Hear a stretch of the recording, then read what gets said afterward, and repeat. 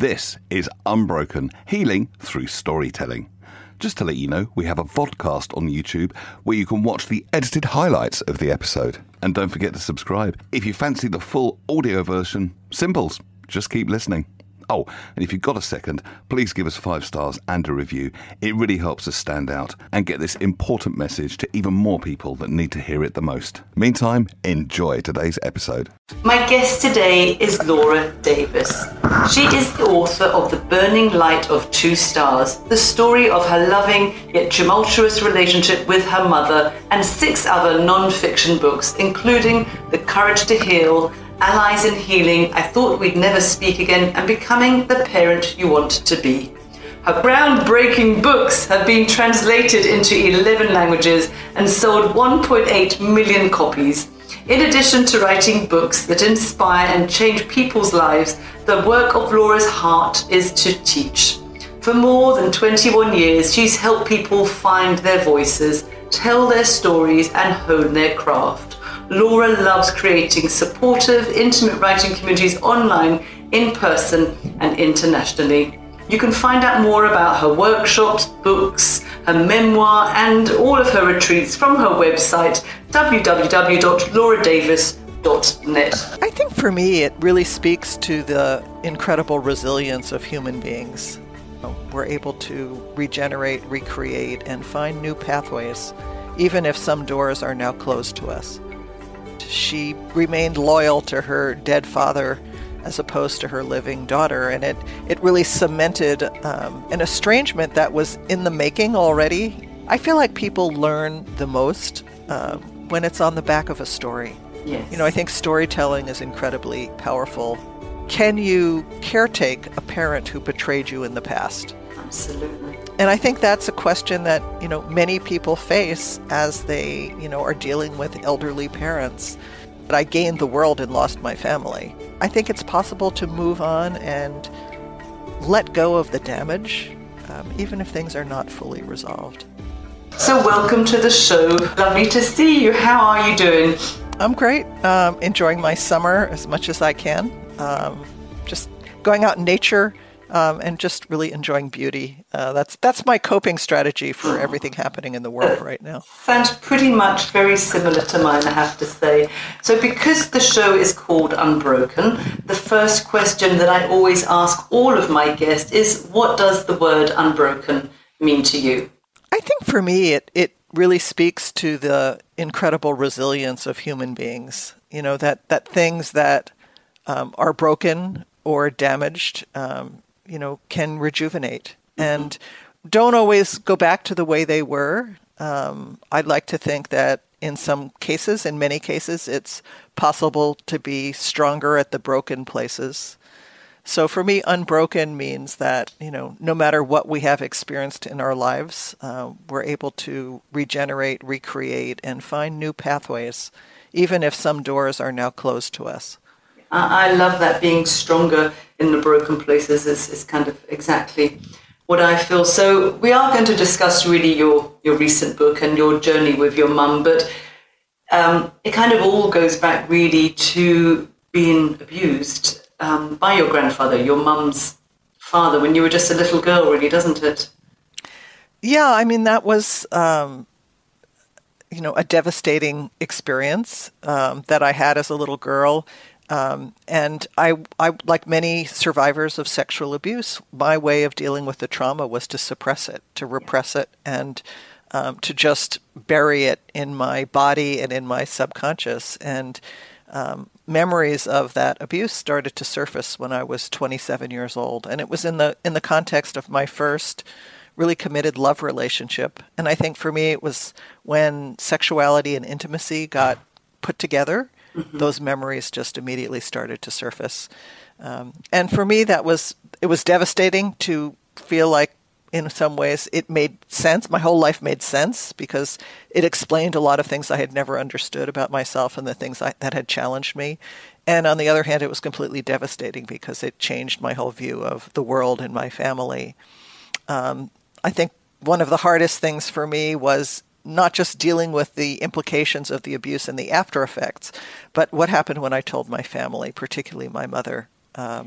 When I came to her with this information, which I was terrified to tell her for good reason, it was, in a long-distance phone call, she turned on me, and she remained loyal to her dead father as opposed to her living daughter. And it really cemented an estrangement that was in the making already, a challenging relationship.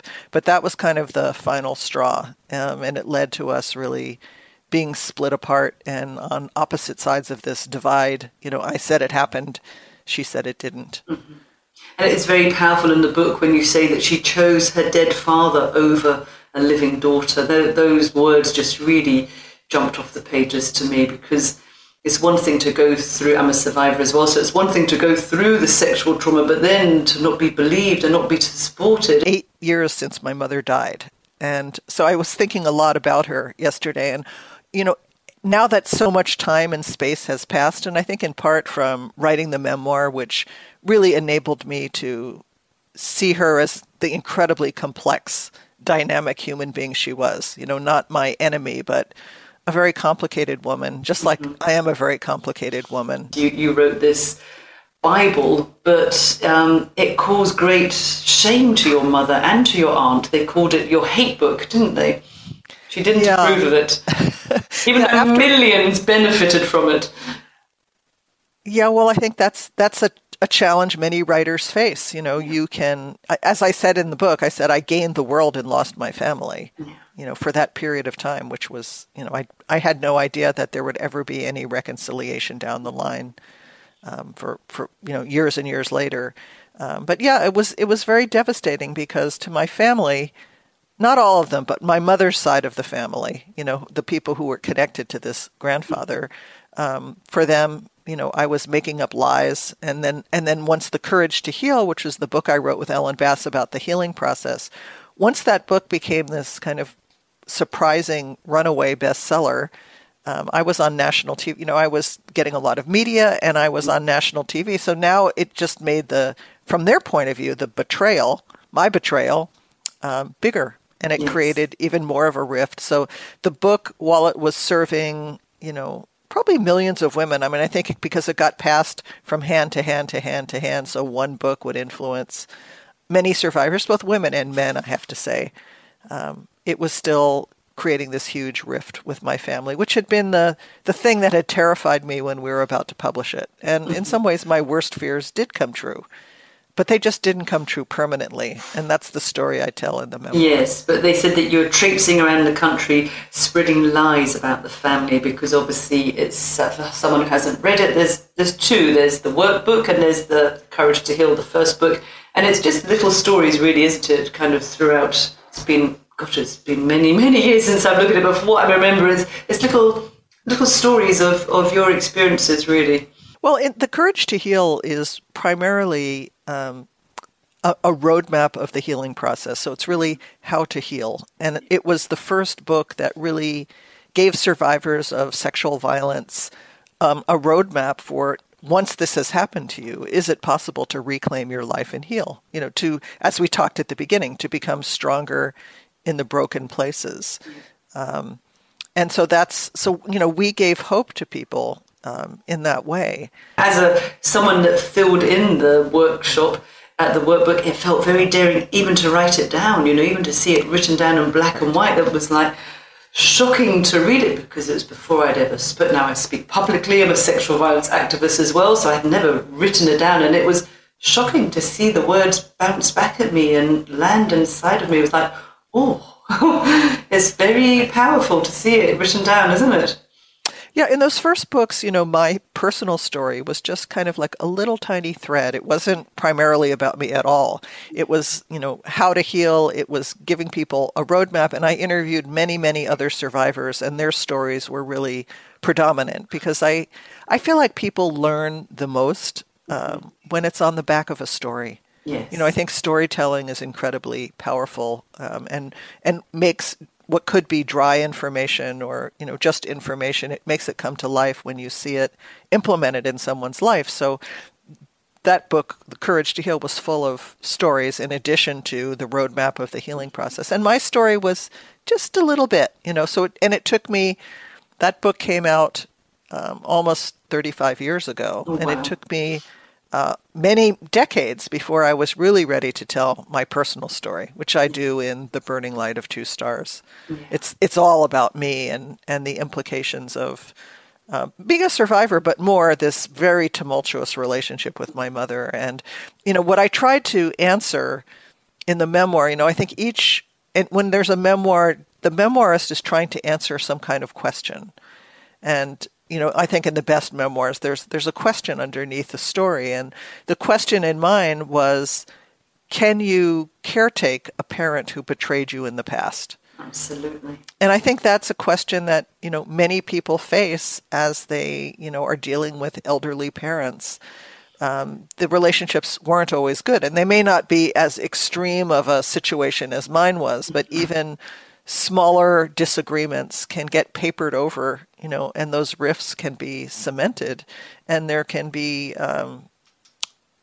distance or difficult dynamics, and then a parent gets to the end of their life, and the adult child has to decide, what am I going to do? Am I going to step up? Am I going to step back? Because ultimately, I believe that if someone betrays you, especially in the most severe ways like abuse, they lose the right to any expectation that you should do something. Like I think I didn't have to take care of my mother because of our history. 10 years after one conversation, she said, I'm moving to California, for the rest of my life. And I just freaked out because, I felt like we had achieved some degree of reconciliation, but I felt it was dependent on this buffer of distance between us. Yes. 3,000 got on better miles living apart from each other. Yes. And the idea of her coming to my town, and also she was starting to develop dementia. So, she was declining. And the idea of me becoming her caregiver and having her live near me, I just thought it would completely throw a bomb into my entire life and disrupt everything. And I also wasn't sure. Which it did to some extent, really, didn't it? It did. It definitely did. But life. I just didn't know if I was capable, of basically loving her up close, like without this distance and all these rules and boundaries. And so that was part of me wanted to see, was it an opportunity that we could heal this relationship the rest of the way. And then on the other hand, I just was, just in such a complete state of anxiety as I got closer to the time she was moving to California. So I was conflicted myself, and then she arrived. And that's the story I tell, is what happened from the time of that phone call until her death. And it was quite challenging, that there were a lot of things about when someone has dementia, anyone who's had this experience, the characteristics, especially in the early stages, are, intense anxiety, volatility, rage, sudden rages, all these things that had been the dynamics in my relationship with my mother all my life that I had resolved to some degree and figured out how to interact with her despite that prickliness. And suddenly I was being triggered all over the place. Yeah. They resurfaced and they were magnified, really, weren't they? Yes. Yeah. And it was always, I got a sense, but it never happened, that you always lived in hope that one day she'd say, yeah, I believe you. I'm sorry what happened. Or you never got the apology, or you never got her acknowledgement of the truth of what really took place. Yeah, as in the story I tell, there's a lot of times she kind of tiptoes up to the door of that, but she could never quite go all the way. And then I have to deal with my own reaction to that. That would have been at the top of the list. It probably, would have been the only thing on the list because I was so obsessed with healing, and it was all I could see, which I think is pretty typical of people who are dealing with trauma, in the early stages. But by the time, now if you said, who are you? I would say, I'm a mother, I'm a grandmother, I'm a workshop leader, I'm an author, I'm a writing teacher, I'm a hiker, I'm a swimmer. It is an obsession. I was the same with healing. Something always drove me to heal, and I would do every every therapy, every alternative therapy. I've tried them all. And then I think you then have the ability to look out beyond yourself. And so then it's not so impactful, it's not as important. But then that's because you've got to a really good place with it all as well. So it is brilliant that that's way down, not even on your list. So that is, and that's really good for people that may be listening right now that can't imagine ever getting to that place as well, that actually you can, with the right support and the right work and the right, I think, commitment, you can heal. You really can heal. And that's an important message. So, I think people would find it hard to understand how you could reconcile with her and why you chose to reconcile with her. My mother and I had an incredible bond, and even though part of that bond was traumatic, part of it was good. My mother, as I said, she was very complex, and she had some really good qualities. In addition, I really liked her. You really brought her to life in the pages, and I think she would have been fun to be around, acting and all of her quirks. And she sounded like a fun woman. She was beloved by a lot of people, but she was very hard to have as a mother, and so I think part of it was that she wasn't, I think there are some people who are just kind of unremittingly violent, abusive, people you really want out of your life on a permanent basis. There's no redeeming quality for any kind of direct relationship. Even if you come to a place of peace about them internally, you still wouldn't want them in your life in any way. And I really support people in that. And I think it's important for me to say it because I've written now 2 books on the subject of reconciliation, kind of a how-to book called I Thought We'd Never Speak Again, and then this memoir, which is also on the same theme. And I really want to stress to anyone watching that reconciliation is a very personal choice, and it's a very individual circumstance. And sometimes you could want it and it's not possible for many, many different reasons. But that trying to reconcile with someone is not always the best option. There are other times that the best thing you could possibly do is set boundaries and walk away and then create the best life you can separate from that person because the toxicity of the relationship is so extreme. With my mother, it was a very mixed bag, and there were qualities I loved about her. And I think, it's interesting now that, like I said, I was reflecting on her because it was 8 years past the time she died yesterday. And now that she's dead, it's interesting. My relationship with her has continued. And I think, there are probably people watching or listening who have had this experience that, in a way, I'm not having to deal with the challenges of dealing with her as an actual person.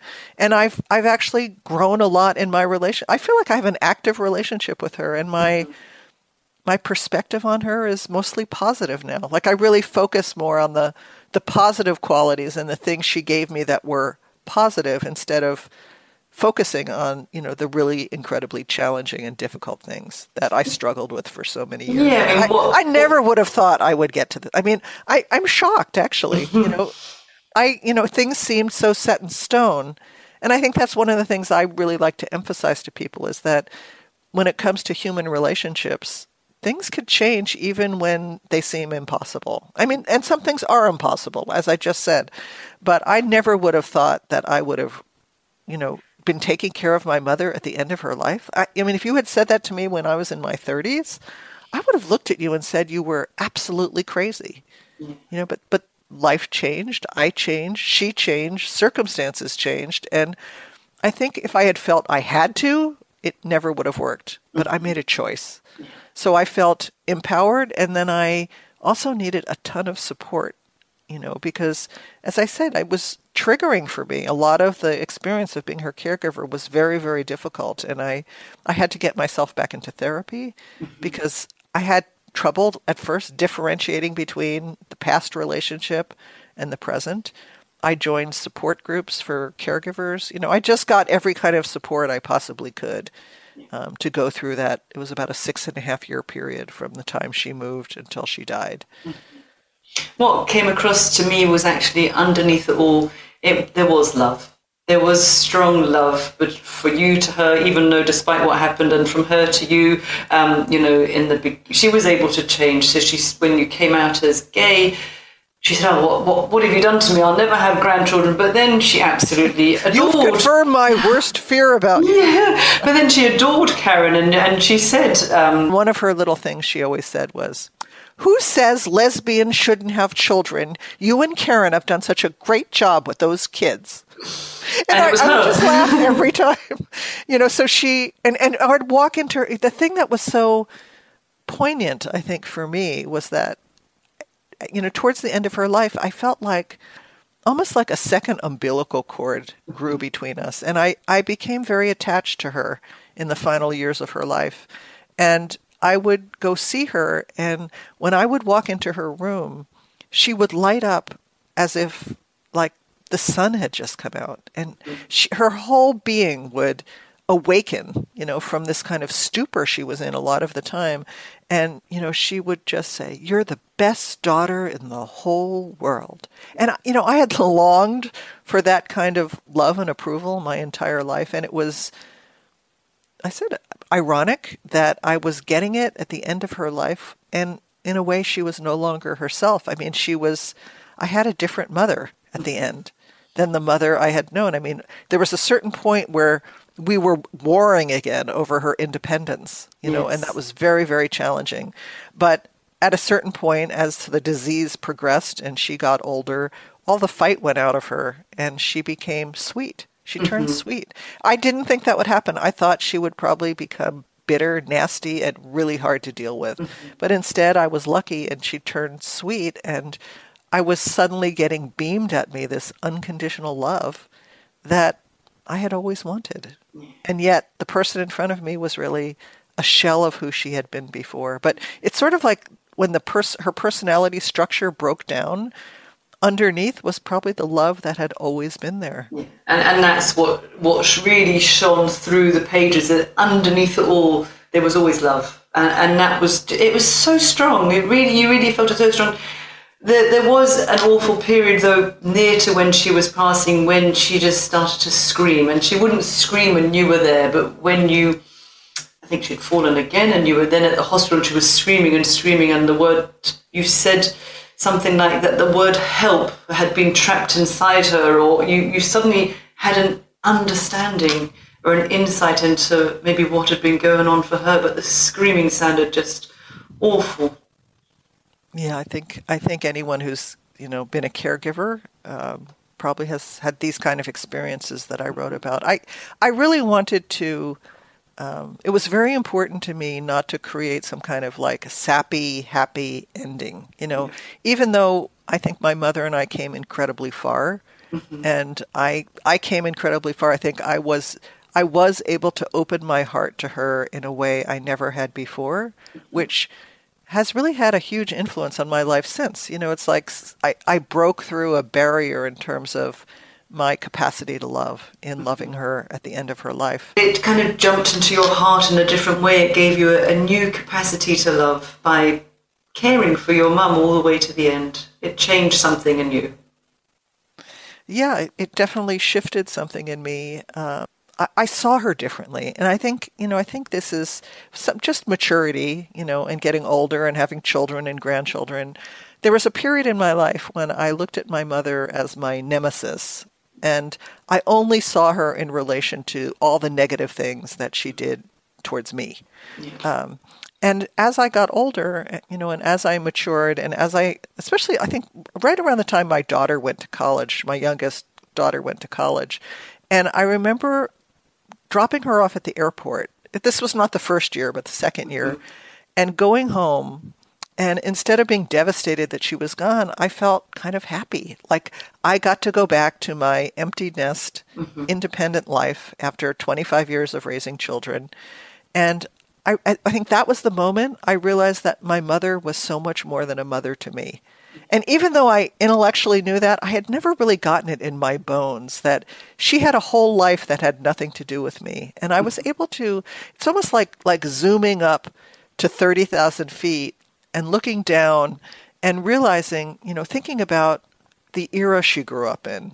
I'm from a Jewish family. I thought about the generations before her and all the trauma that had been passed down, the epigenetics that she carried. I thought about the fact that, my grandfather who abused me was her father, and that she grew up with these immigrant parents, very poor in New York City. She was ashamed of them, or ashamed of her home. For me, writing this book really was an incredible part of my healing process, and my grieving process after she died, because it was through writing and rewriting, I was able to put my relationship with her into a much bigger perspective.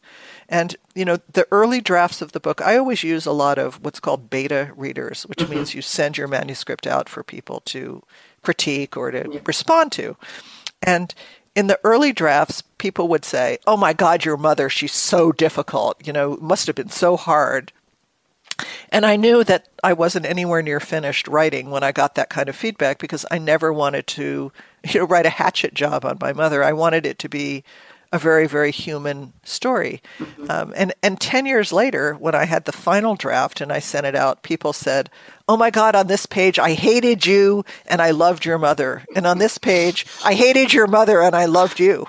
And that's when I knew I was finished. And, earlier, when in the interview, you just said you really liked my mother. And that makes me very happy, because she was a really difficult person, but I really wanted people to love and admire her as a character. I mean, I wanted her to be a fully fleshed out person. And part of that for me was making myself more vulnerable as the drafts of the book went on.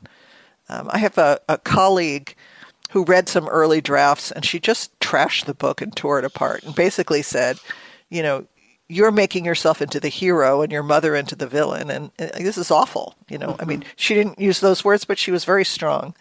And she said, "Laura, this is not the courage to heal. It's the courage to reveal." And so I put that up on my wall. And after a few months where I just set the book aside, I was so distraught from her feedback, I got back to it. And I really worked on really showing my own underbelly more, and my own flaws and the ways I failed in this relationship as well. And I think it makes a much more dynamic, honest story, instead of, one where I'm the hero and she's the villain. No, it's what came across was, as you just explained earlier, her struggles, her journey and her life. And I always think, whether she really disbelieved you or not, she's got to live with that, knowing that perhaps her father did this. She could never be 100% sure.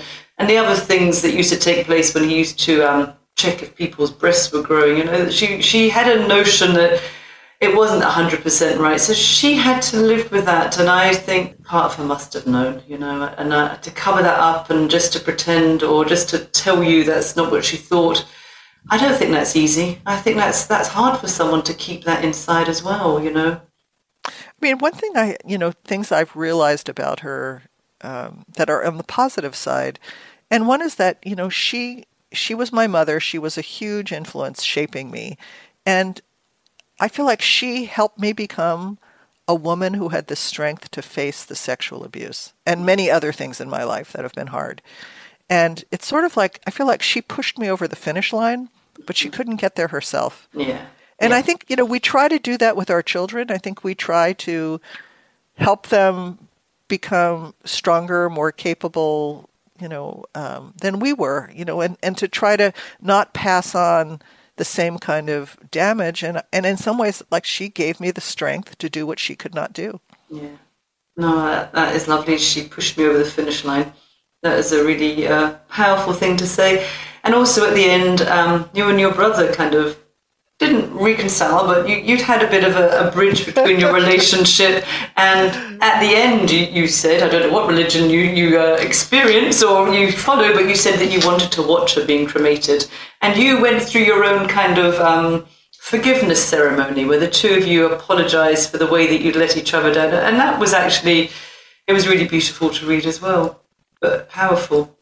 Yeah. I think with my brother, there was... I think this is typical. Women, daughters, often become the caregivers, and the brothers. My brother promised to show up, but he really didn't show up. He showed up occasionally when it suited him, But I did all the heavy, Karen and I did the heavy lifting, and I was really pissed at him. So we did have some healing we had to do because, he's the last surviving member of my nuclear family. Mm-hmm. And I really want to hold on to that relationship. And talking of Karen, I think we all need a Karen. I just was in love with her as well. What an amazing woman. And your mum clearly adored her as well. She's just, people talk about a rock or whatever, but yeah, she's just, I think I would just trust whatever she said. She just made so much sense. Yeah, Karen definitely, she was a huge, she really helped take care of my mother. I was traveling a lot for work, and she would always step up when I was gone, and even when I wasn't, she planted a garden for my mother. She just really showed up in a lot of different ways. But she also confronted me. She was the person who confronted me about kind of this habitual way I saw my mother as the villain. Mm-hmm. And she really helped me have a more open position, mm-hmm. and not just repeating the same pattern of this is who she is, this is our history.